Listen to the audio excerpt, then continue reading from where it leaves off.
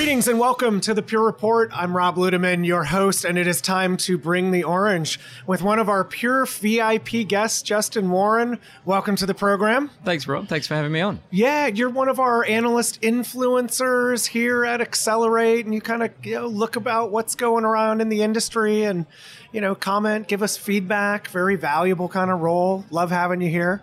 I always love coming down to Accelerate. It's a great conference. It's a great company, and to be here on the 10-year anniversary of Pure as well it's a pretty cool place to be. Yeah, 10 years. It's really fascinating to think about that, particularly with all the growth and the products and the revenue and position in the market after 10 years. Yeah, the way things have changed over that period of time as well, just with the advances in technology and the larger market around it as well. So, and to be here in Austin as well, one of my favorite cities in the US. Kind of an improvement over San Francisco maybe last year a little bit. I mean, that's all we'll talk about it, but and we'll talk about the positives of Austin. Yeah, what do you love about Austin? It's got a really fun vibe to it. Yeah. It's they say keep Austin weird. The people here are really friendly. It's kind of a sort of transplanted part of San Francisco that they've just dropped in the middle of Texas. It's definitely less Texas than it is. It's more California than it is Texas, right? It is, but you also have barbecue, which is excellent. Yes, I had some of that last night. It took me a couple days to find some, but what's the best barbecue joint in your opinion? That's a tough question, right? That one's very loaded. One. Yeah. Oh yeah. I might annoy too many people if I pick one, but look, Franklin's I agree is pretty good. Okay. I've had Stubbs. I've had there's a few other ones that I've had since coming. I've been coming to Austin for a few years now, so yeah. I haven't tried all the barbecue places, but I've tried lots of them, and look, they're all good. I don't think there's any really bad. It's hard to find bad barbecue, in my opinion. You really have to make it poorly in order for it not to be good. Your outfit's called Pivot 9.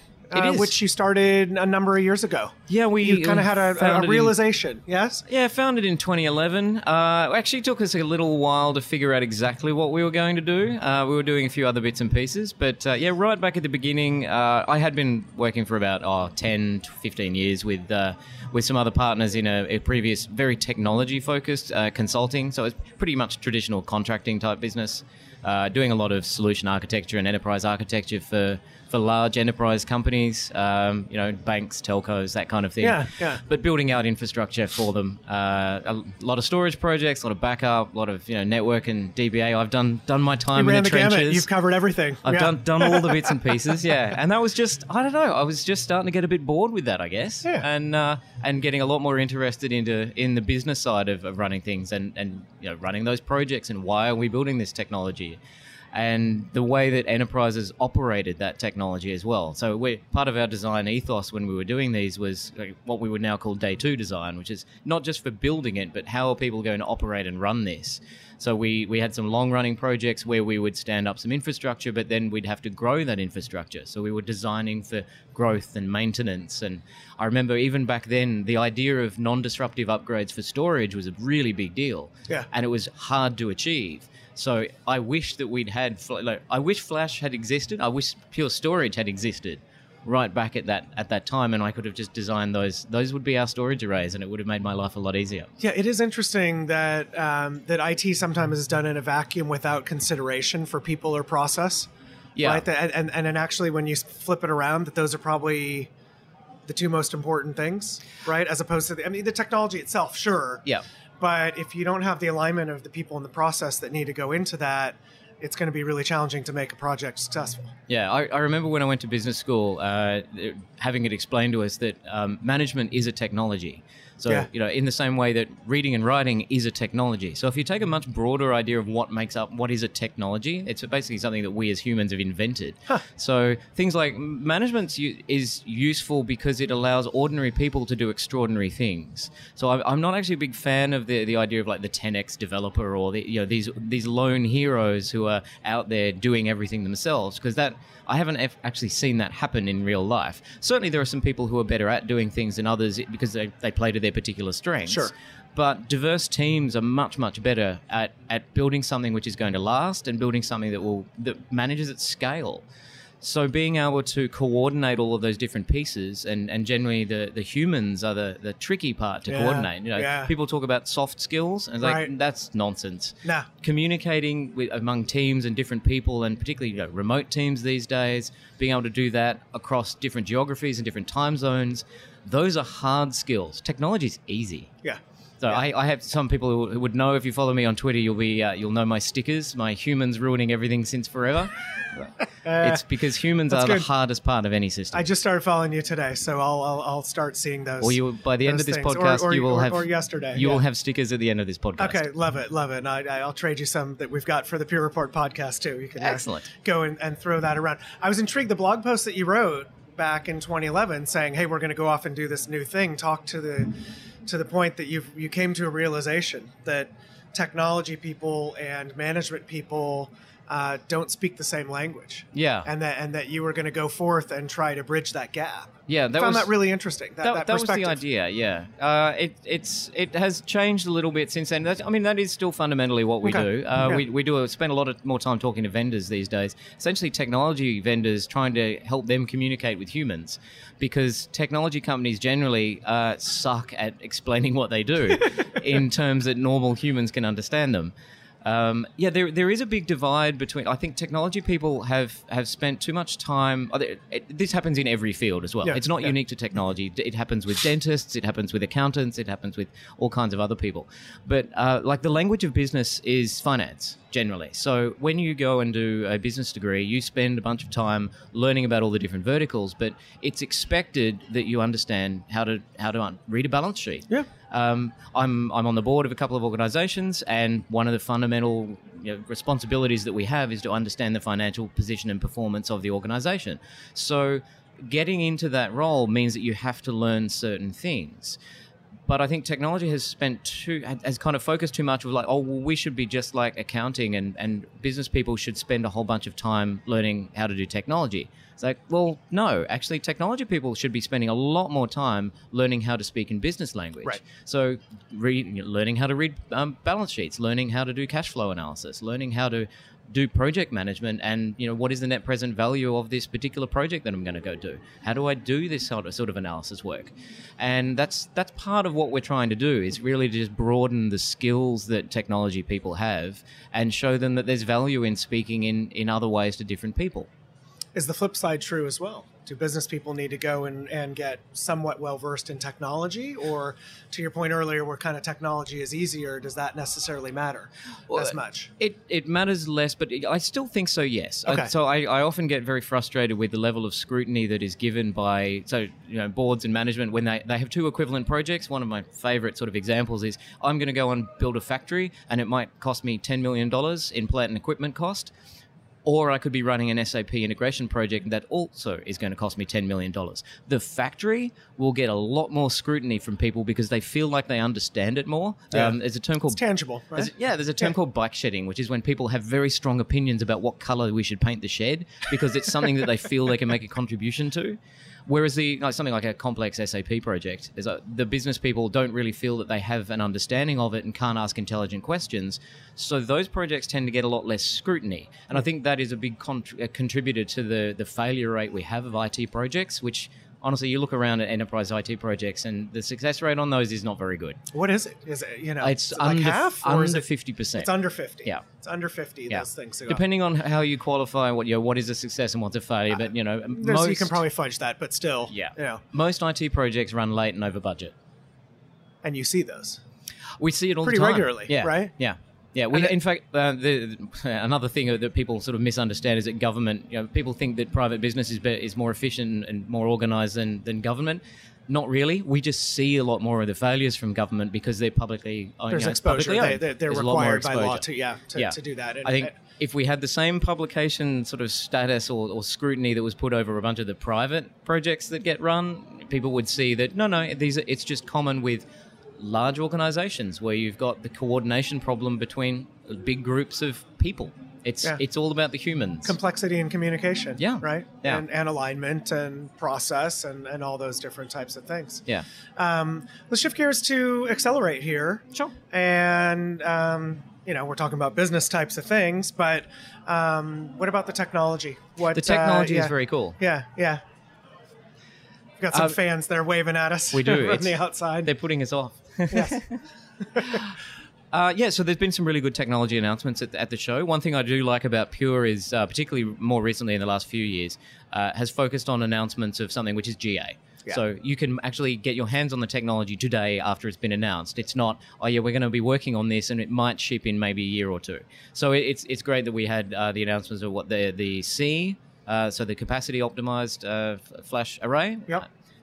We had the is direct memory. Is that I got the term right? Cache, yes, So direct memory cache, which is the high end, which again both GA, Cloud Block Store, which is also GA, and some stuff around Pure One. Yeah, I wanted to double click on that with you a little bit. Yeah, it's kind of flown under the radar a little bit. Sort of toward the Sean got up on stage and kind of threw some things up there, but I know you guys get briefed to a little bit more detail than what we generally can cover in the keynotes. What kind of things did you see? What looks interesting? There was a demo given to us by the team of what Pure One can do, and I know that I've spoken to the team previously about some of the needs that enterprise would have. So the way that the way that the product is being developed is tracking really well to what I've seen personally and what I see with some of our clients as to what the requirements of enterprises are. So one of the features in the product that I love is that you can do what-if analysis. Mm-hmm. So it will take all of the glorious rich data sets that for some reason Pure's customers trust you a lot with because it sends all this telemetry back and has for years. There's a high percentage of arrays that get phoned home with the data, and it's fantastic. It's amazing, and really it's a testament to Pure that your customers trust you with that data, given how often we see data breaches in the news, which is a bit of a bugbear of mine. Right. But you have all of this data, so you can run quite rich analysis, and there's lots of hype around AI and machine learning and that kind of stuff. But the team is actually using good algorithms, well-designed ways of analyzing this data to provide a very useful function. And one of those is, we understand what a workload looks like. So, for example, it's an Oracle database.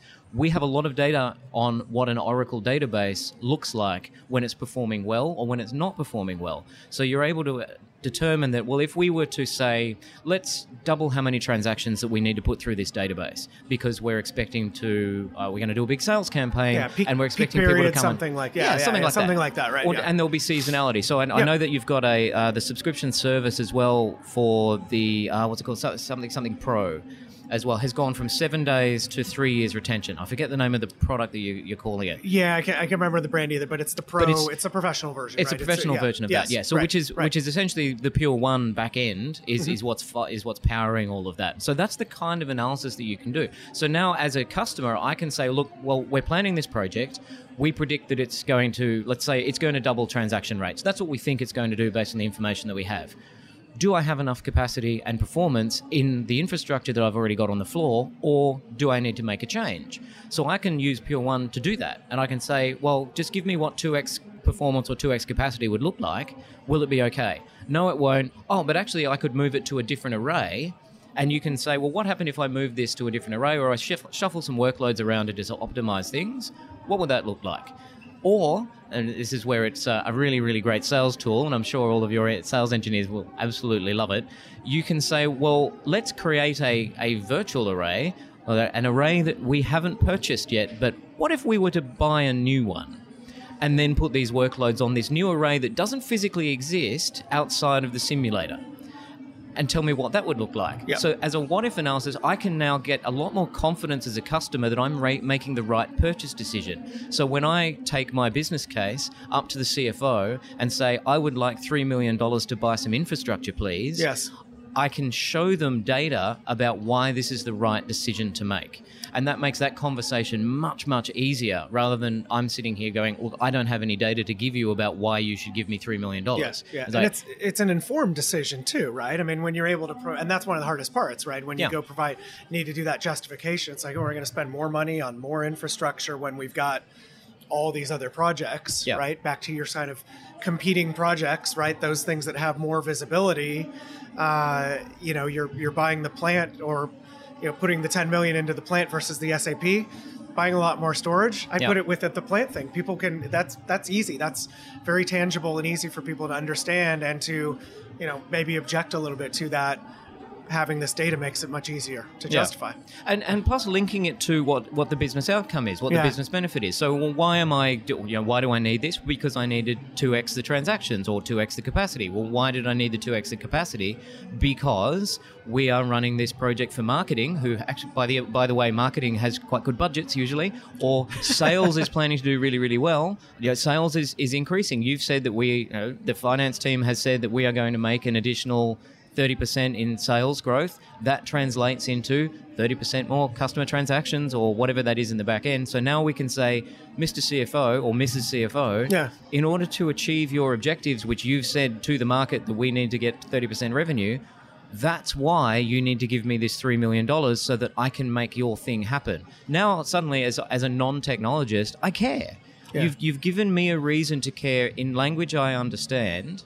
And now we're working together instead of it being IT just sitting in the back of the office taking orders. Consuming resources, and being a pure cost center, or just being at loggerheads with people and having arguments about whether or not you're doing the right thing. Now it's there's no technology and there's no business. It's just business. It's all business. Yeah. Well, and it's tied to a business outcome, right? Yeah. It's got a percentage. If you do this, if you do X, then we're going to be able to do Y, right? Yeah. You do X, if you let us, do this based on this historical data or based on these simulations, we're going to be able to grow sales pipeline by 30%. Yeah. Right. Which makes it, again, I think for the executive level, those types of folks, a lot more tangible than we just need more money for a raise. Yeah. Right. It's like, what are we going to do? We're going to do this. This is the business outcome we're going to provide. Yeah. And that's powerful stuff. What other things in Pure One do you get excited about, or do you see users getting excited about? Well, the next part beyond that is again, this predictive analytics. So rather than it being, I have to manually run a what if, and that's me providing external information that Pure One doesn't know about my project pipeline. It can't. Right. I have to give you additional information. But based on things like we can see what's happening in your environment and predict exactly when you're going to run out of storage. So then we can tell you things like, well, actually, you should probably go and buy an array here based on how long it takes you to actually install things, or how long it takes for you to cut a PO, that sort of stuff. Yeah. But also the opportunity for Pure to use the Pure One interface as part of its as kind of proactive support, or going even one step beyond that. And I think that was part of the briefing was you've got reactive support, proactive support, and then there's another term for it that I can't remember what was used. But it's going one beyond that, which is when Pure will come to you and say, hey, we see what you're doing with this array. It's like, direct memory is a new thing that we've just brought out. We can see the performance profile you're getting on your current flash array X. We think that it would actually be more cost effective for you based on the purchase profile for you to go and put in direct memory. You'll get this better result, and we can show you what the result would be because of how Pure One will analyze it. We have the data, and we can start showing you how to more optimally configure your environment. And that means that I will ultimately save money because I'm being more efficient in my use of resources. Yeah. So it's useful as an upsell tool for sales, but it is also a useful tool for me as a customer to build that really close relationship with my vendor and have them be a trusted partner who can provide me with that advice. I was going to say, it's all about trust, really, right? And providing value. And maybe the timing's not right? But at least, there's an option when perhaps, you never have any idea that would be something that could provide a benefit for a given workload. There's lots of vendors who claim, or who try to claim, that they're a trusted partner. Everybody says trusted advisor. Everyone tries it. It's a thing, right? It's a thing, But trust is something that is built over time. And it takes quite a long time to build. It's easy to destroy, as many companies find to their peril. But as we said before, Pure has this level of trust with people sending you their data, and the fact that they use Pure One, and if it does provide good and useful outcomes, if those predictions prove accurate, then you will gradually build more trust, and people will be able to start doing less with the arrays, like we have with Pure Storage Orchestrator. So we should be getting away from the idea of manually configuring LUNs. I don't configure RAID sets anymore. Yeah. Who does that? Nobody wants to do that. And no one needs to do that. Right. So, and some of these environments, particularly at enterprise scale, these are getting very complicated. There's lots and lots of moving parts. So it does get to the point, we throw in something like Kubernetes into the environment there.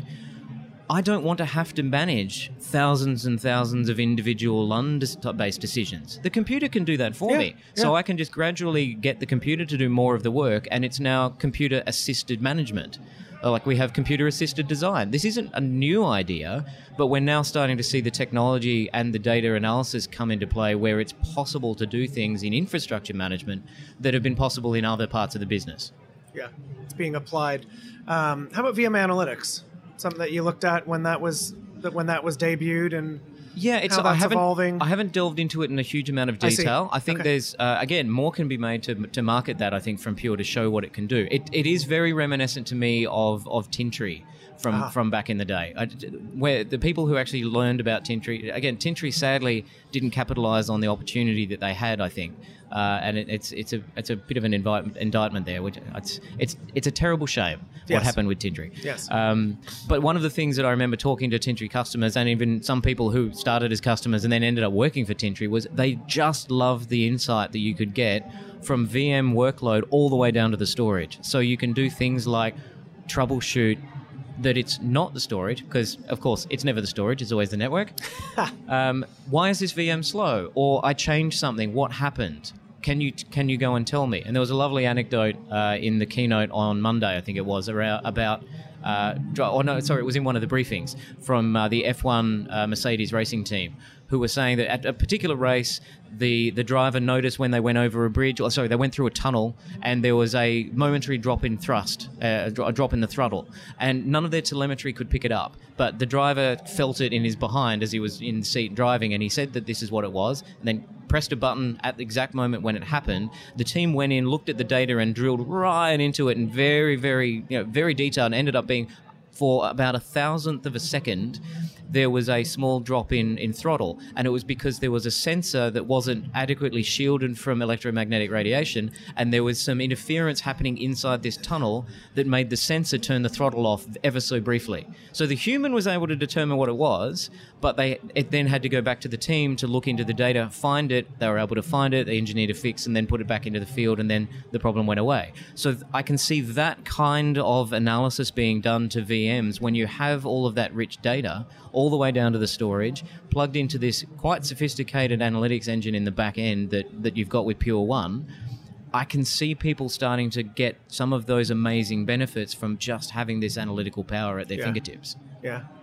Yeah, it's powerful stuff. I had Stan on a little while back on the podcast, and it was awesome. It was quite fun to have him talking through those kinds of things. And then Cody a little bit before VMworld, right? We didn't just talk about that, but those are the kind of powerful things where it's complicated, right? It's complicated running these heavily virtualized environments and figure out what the mapping is.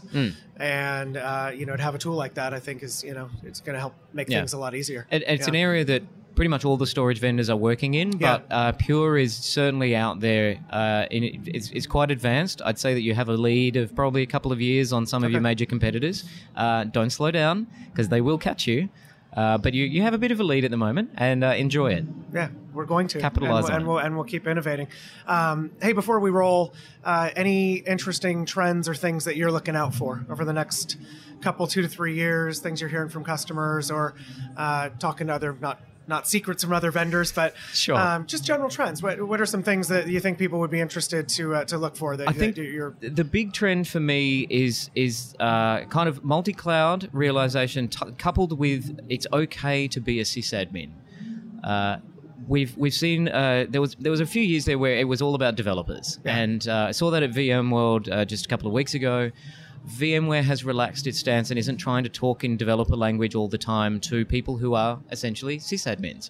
And in some cases, we've possibly needed fancy new names for things in order for people to take it seriously. So calling it a site reliability engineering instead of sysadmin, okay, that's if fine. That's what it needs. That's just branding. Yeah. But the realization, I think, that it is a legitimate role that is not going to go away and has value, and that it is okay, for DevOps. Honestly, the developers don't really want to play with infrastructure.